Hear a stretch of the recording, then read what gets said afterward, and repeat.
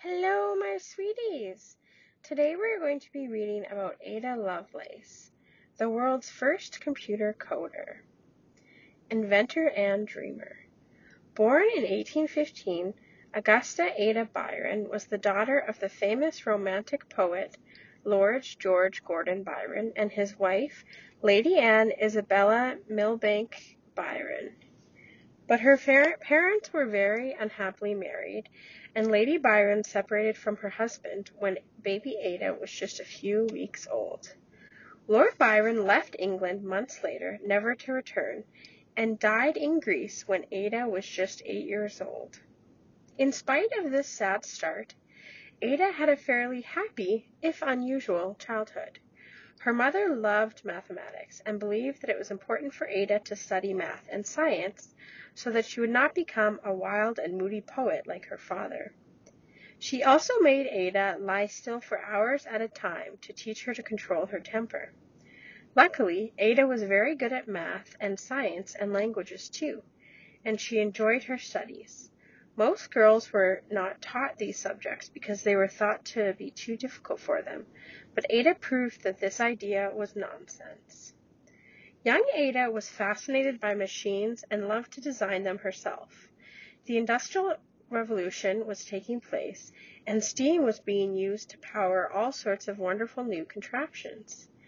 Ada loved reading about them and dreamed up plenty of inventions of her own, from flying machines to whimsical boats, clever codes. Ada was taught by different tutors, from the family doctor to Mary Somerville, who was a Scottish mathematician astronomer and one of the first women allowed into the Royal Astronomical Society. When Ada was 17, she met the inventor Charles Babbage, who saw that Ada was exceptionally intelligent and arranged for her to study advanced math at the University of London. Around this time, Ada met a man named William King. They were married and had 3 children. When William became the Earl of Lovelace, Ada became the Countess of Lovelace. William strongly supported Ava's studies and writing, and they were friends with many of the most interesting people living and working in London, including Charles Dickens. Ada continued to meet her friend Charles Babbage because she was so impressed with his inventions. Charles is famous for designing the world's first computer, the different engine, which would perform calculations with numbers. He also had plans for an analytical engine that would be able to handle even harder mathematical calculations. Because she was so good at languages as well as numbers, Ada was asked to translate an article about the machine by an Italian mathematician named Luigi Menabrea from French into English.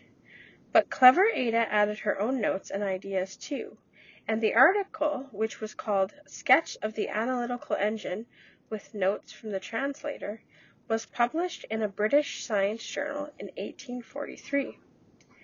Ada's groundbreaking idea was that codes could be created so that the analytical engine could handle letters and symbols as well as numbers. She had another idea too, about how the device might repeat a sequence of operations. This is called looping, and it is how computer programs work today. Because of her detailed theories about how computers might work, many people consider her to be the world's first computer programmer. Charles Babbage may have designed the machine, but Ada had incredibly advanced ideas about how it might be used, not just for calculations, but for creative purposes too, such as making music. Sadly, Ada did not live to see her ideas become a reality. She died poor and ill at just 36 years old.